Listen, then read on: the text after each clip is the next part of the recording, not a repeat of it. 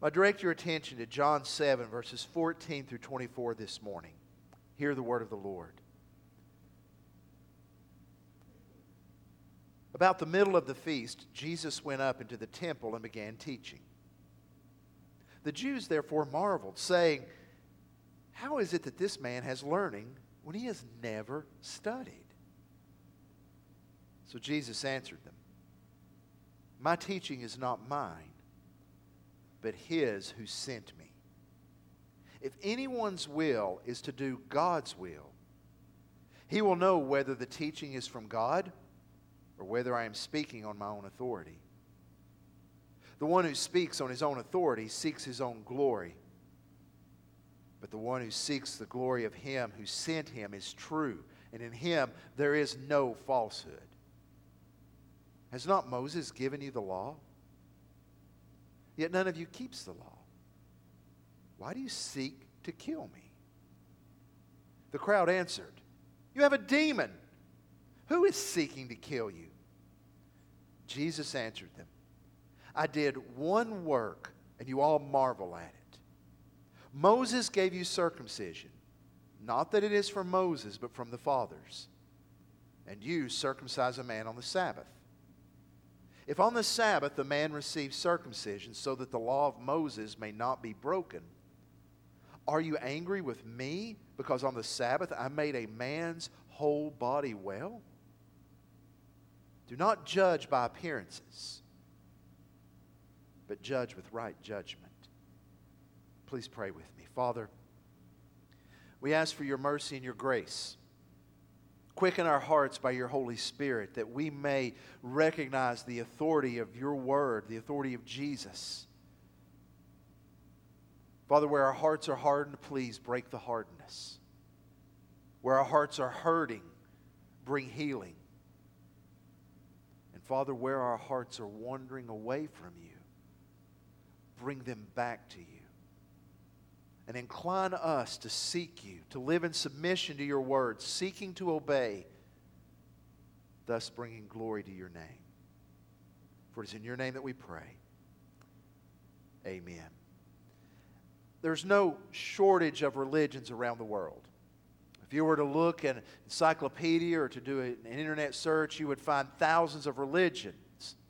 One that you would come across is actually one that was founded in 1996. A man by the name of Dan Kriegman founded a religion called Yoism.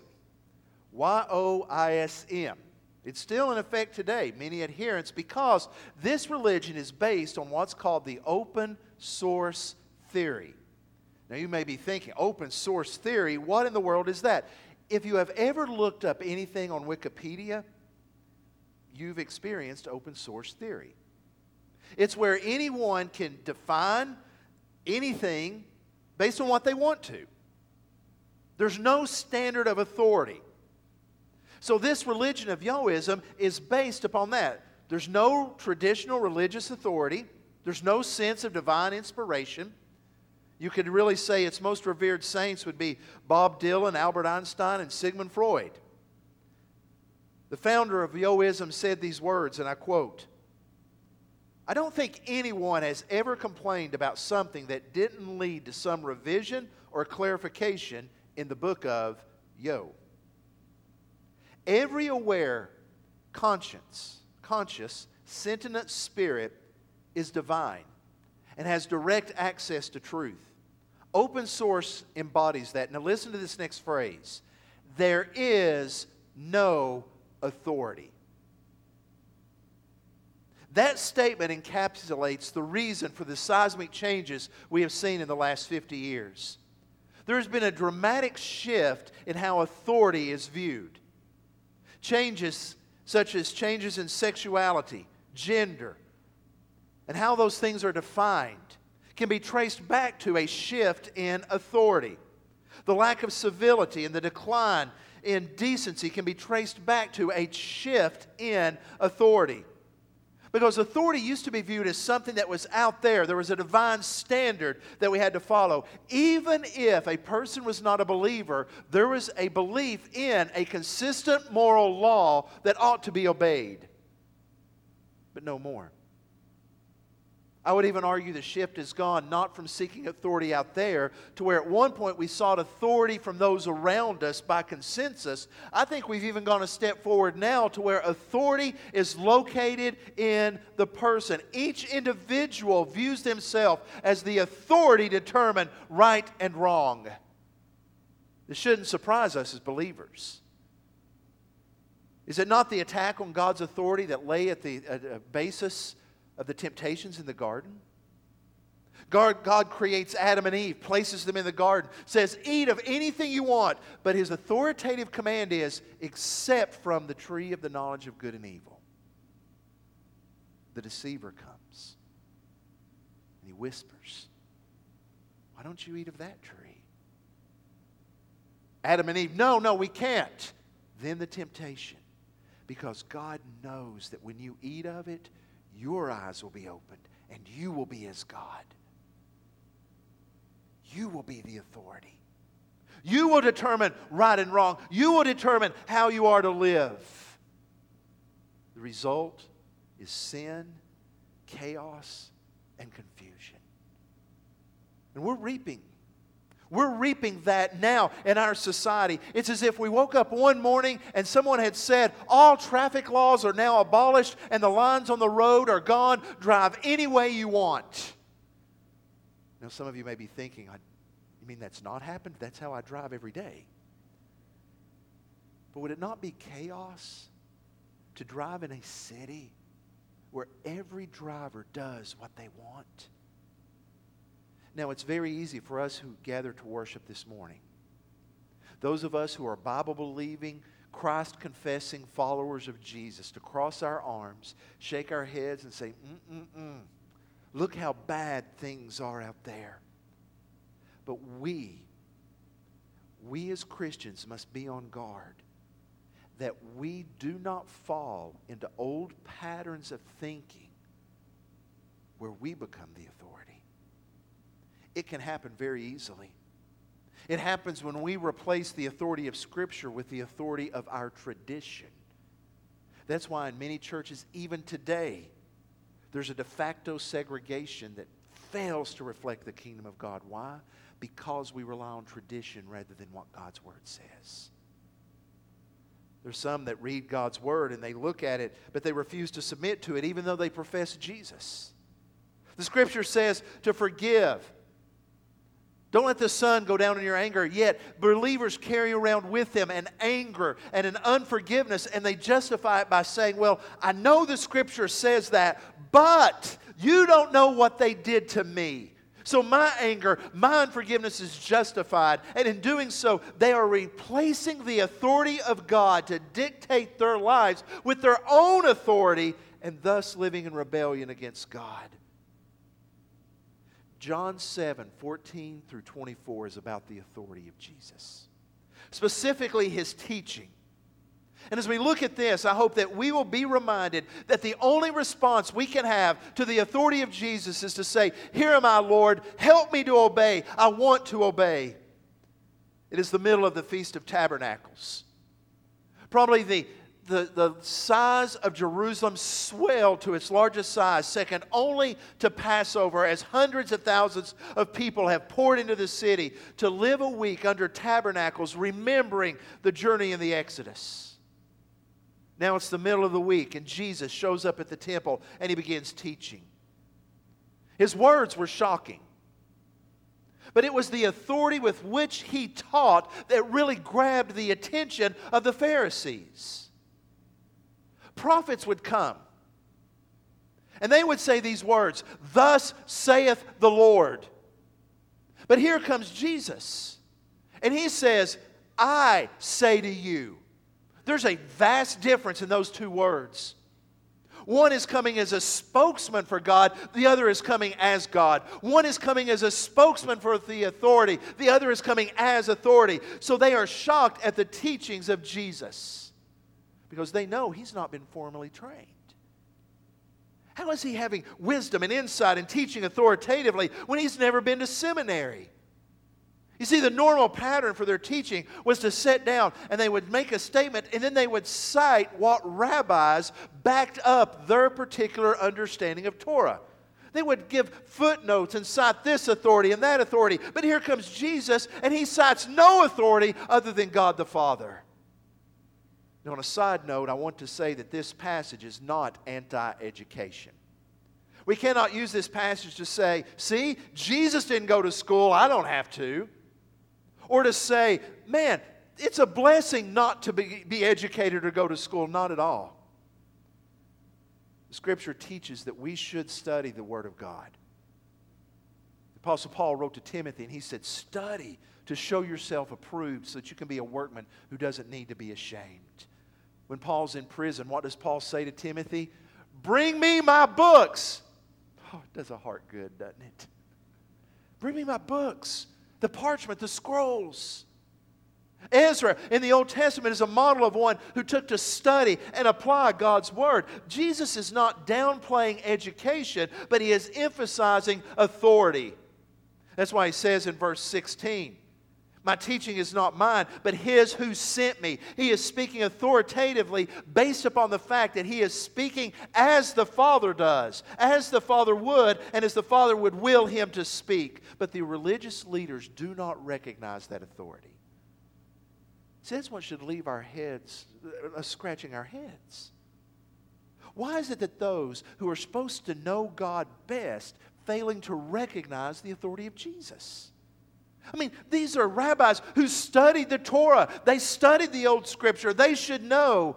But today the question really is much more personal. Why is it when we live in a time where spirituality is emphasized that the authority of Jesus is rejected? That's the question we have to wrestle with. Why is it when we hunger for that which is spiritual, we reject Jesus' authority? Well, Jesus leads us to answer those questions and to demonstrate that we should submit to his authority. Verse 11, he gives his first answer. Or verse 17, I'm sorry. He says, if anyone's will is to do God's will, he will know whether the teaching is from God or whether I am speaking on my own authority. So it comes down to this. What is the set of your heart? If a person wants to do God's will, then they will recognize the authority of Jesus. In fact, Jesus gives an answer that really drives the knife deeper into the side of the rabbis. He says, Moses has given you the law, but you're not keeping it. You know the law, but you're not desiring to do it. Why? Because he says, you desire to kill me. They aren't serious about doing the will of God. Therefore, they don't recognize the authority of Jesus. So if we are to follow our main question, why is it when we are so spiritually minded we don't submit to the authority of Jesus? Here's the follow-up. What is your attitude about obeying the will of God? What's your attitude about obeying his will? You recognize that to follow Christ is to confess him as Lord. And to confess him as Lord means that he is the authority in life. I often remember this statement written by Leonard Sweet about a conversation he overheard on a New York subway. It was a couple that were clearly in a relationship. When they got on the subway, he said they were holding hands, but as they were riding and talking, the hand-holding stopped and the elevated voices started to raise. They got into an argument. He said you couldn't help but overhear what they were arguing about, till finally the man was kind of in a sound of exasperation. His voice said these words, "But Martha, I made this date with Ramona months before we started dating."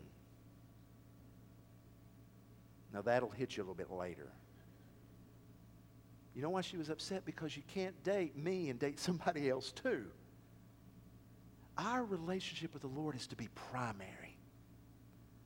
Only. That sets the standard, that sets the track, the path that we are to follow. Everything else falls in order under the lordship of Jesus Christ. But we fight against that because we like choices. It's as if we say, well, I like authority. I don't mind authority as long as I can decide what I want. Because we love having options. Think about going to get a Coca-Cola. Hot summer day and you want a cold Coke, so you decide to run into the convenience store, grab a Coca-Cola. Oh my goodness, what are you going to get? Coca-Cola? Coca-Cola Citra, Coca-Cola with lemon, Coca-Cola with lime, Coca-Cola with raspberry, Coca-Cola Zero, Coca-Cola Black Cherry Vanilla, Coca-Cola Black, Diet Coke, or you're going to get Diet Coke Black Cherry Vanilla, Diet Coke Citra, Light Diet Coke Citra, Diet Coke Plus, Diet Coke Sweetened with Splenda, Diet Coke with lemon, Diet Coke Light with lemon, Diet Coke with lemon, Coca-Cola Light with lemon, Diet Coke with raspberry, Diet Coke Vanilla Coke, or you're just going to get a Pepsi.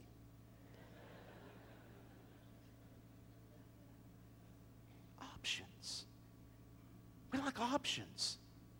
It's like we say, Lord, I want to know your will, but keep my options open so that ultimately I can decide and tailor-make what you tell me to do to what I want. We don't mind the authority of God as long as we keep Him as one choice among many, but God will not allow us to do that. His rule is not up for a vote. God is not the God who lays out options. His is not one choice among many, and as long as we are non-committal about following Jesus in obedience and recognizing His authority, we're just like the religious leaders in this chapter. We're just like them. We know the words, but we don't live in lordship. So I ask you this morning to examine your heart. Is there a desire to obey?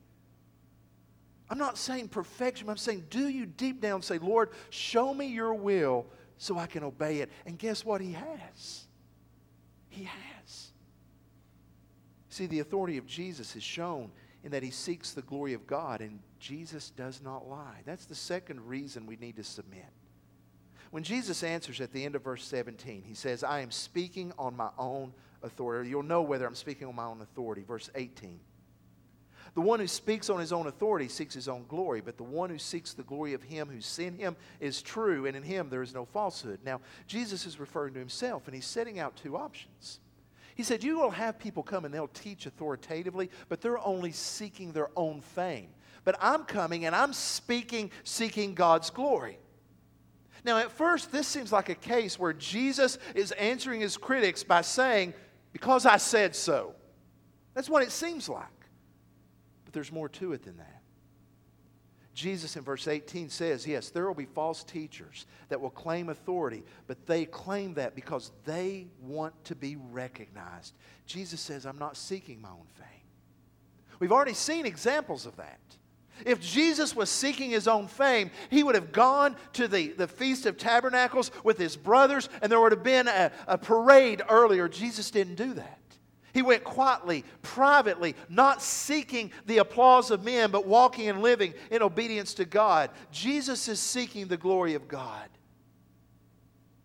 Jesus also points out how He's walking in perfect obedience.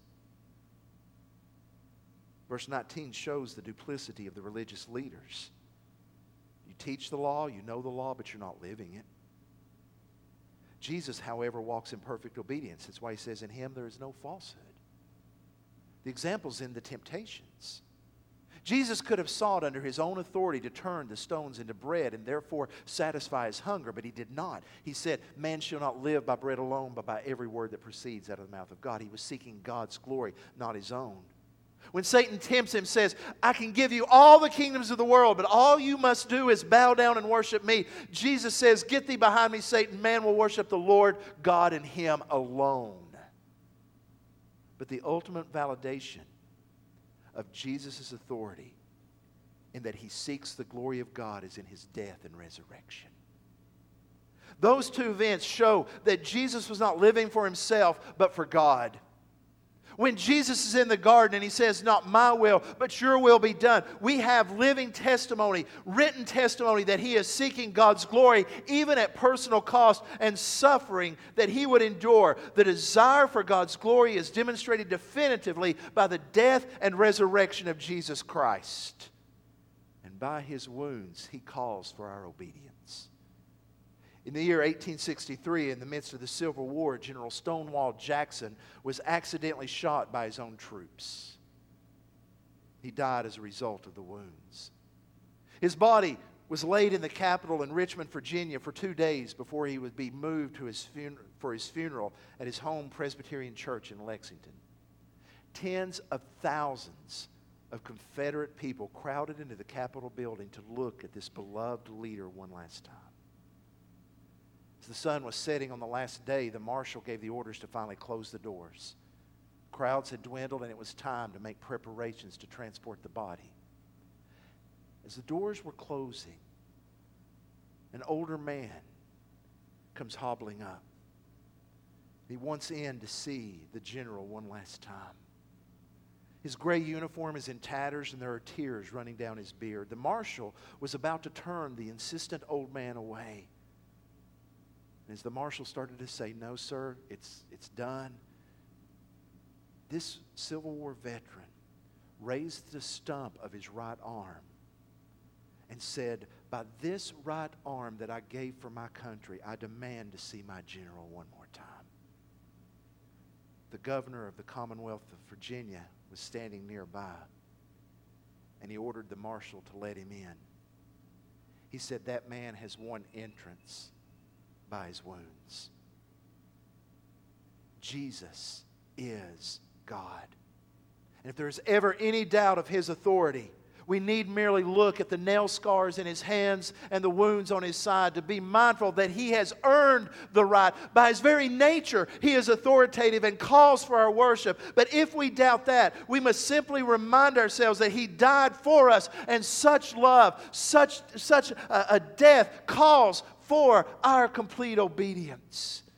And because of the resurrection, we are reminded of His power and the right He has to rule our lives. So Jesus has said and taught that He calls for obedience. And if we seek to know God's will, we will recognize His authority. We can recognize His authority because He is seeking God's glory, not His own. In verses 20 through 24, He tells us that He has the right to be authoritative in our lives because He is the fulfillment of God's plan of redemption. Now, when Jesus makes the statement in verse 19 that the Pharisees want to kill Him, the crowd answers, "You have a demon." That's their way of saying you're crazy. They don't know the hearts of the rabbis. They don't know the hearts of the Pharisees. Jesus does. So when they say, "You have a demon," that's their way of saying, "You're insane. That's crazy." Notice what they say next. "Who is seeking to kill you?" They don't know. So Jesus walks them through the rationale the religious leaders are using to justify their murderous desires. Jesus says, "I did one work and you all marvel at it." Now, the one work He's referring to is the one miracle He's done at the temple, where He called a paralyzed man to stand up and walk. Remember, the Pharisees, the religious leaders, became angry because this man was carrying his mat on the Sabbath. And that is what prompted their plots to kill Jesus. And then Jesus makes an unusual leap. He moves in verse 22 to talk about circumcision. So why does He make this leap from healing a paralytic man to talking about circumcision? He points out Moses gave you circumcision, but it really wasn't from Moses. And he argues, you will circumcise a baby that was born 8 days earlier, even if it's on the Sabbath. Because you recognize there's a hierarchy in this. It's more important to circumcise that baby, to give the symbol of the covenant to that child, than to observe the Sabbath. And you say, that is okay. Now, Jesus is not pointing out hypocrisy here. He's pointing out the hierarchy. He's saying that idea of Sabbath, the idea of circumcision is what sets a person, marks them as being under the covenant of God. And that covenant promises redemption. So circumcision becomes a sign of redemption. A sign of wholeness, wellness, that God is going to redeem all things by that one act, that one symbol that you break the Sabbath for. Now here's Jesus' reasoning. You will circumcise on the Sabbath because it represents the covenant. The covenant is about bringing about redemption. Jesus says, I healed a man on the Sabbath, I brought about total redemption of his body, and now you're mad at me, even though I am the fulfillment of what circumcision is all about. He's pointing out the non sequitur in their logic. He is saying, I fulfilled what the act of circumcision is all about when I healed that man. That's why he says in verse 24, don't judge by appearances, but judge with right judgment. Judge rightly. They're looking at the religious leaders because they say the right things, and they are following them. When Jesus says, take a look at my works, you view Jesus, he says, basically, as an uneducated rabble-rouser from Nazareth while disregarding the signs that he has done. Look at his works. Look at His teachings. And you see that Jesus has an authority that cannot be ignored or denied. He must be followed and obeyed. Now, we all seek authority. Every one of us in here live by some authority. All of us do.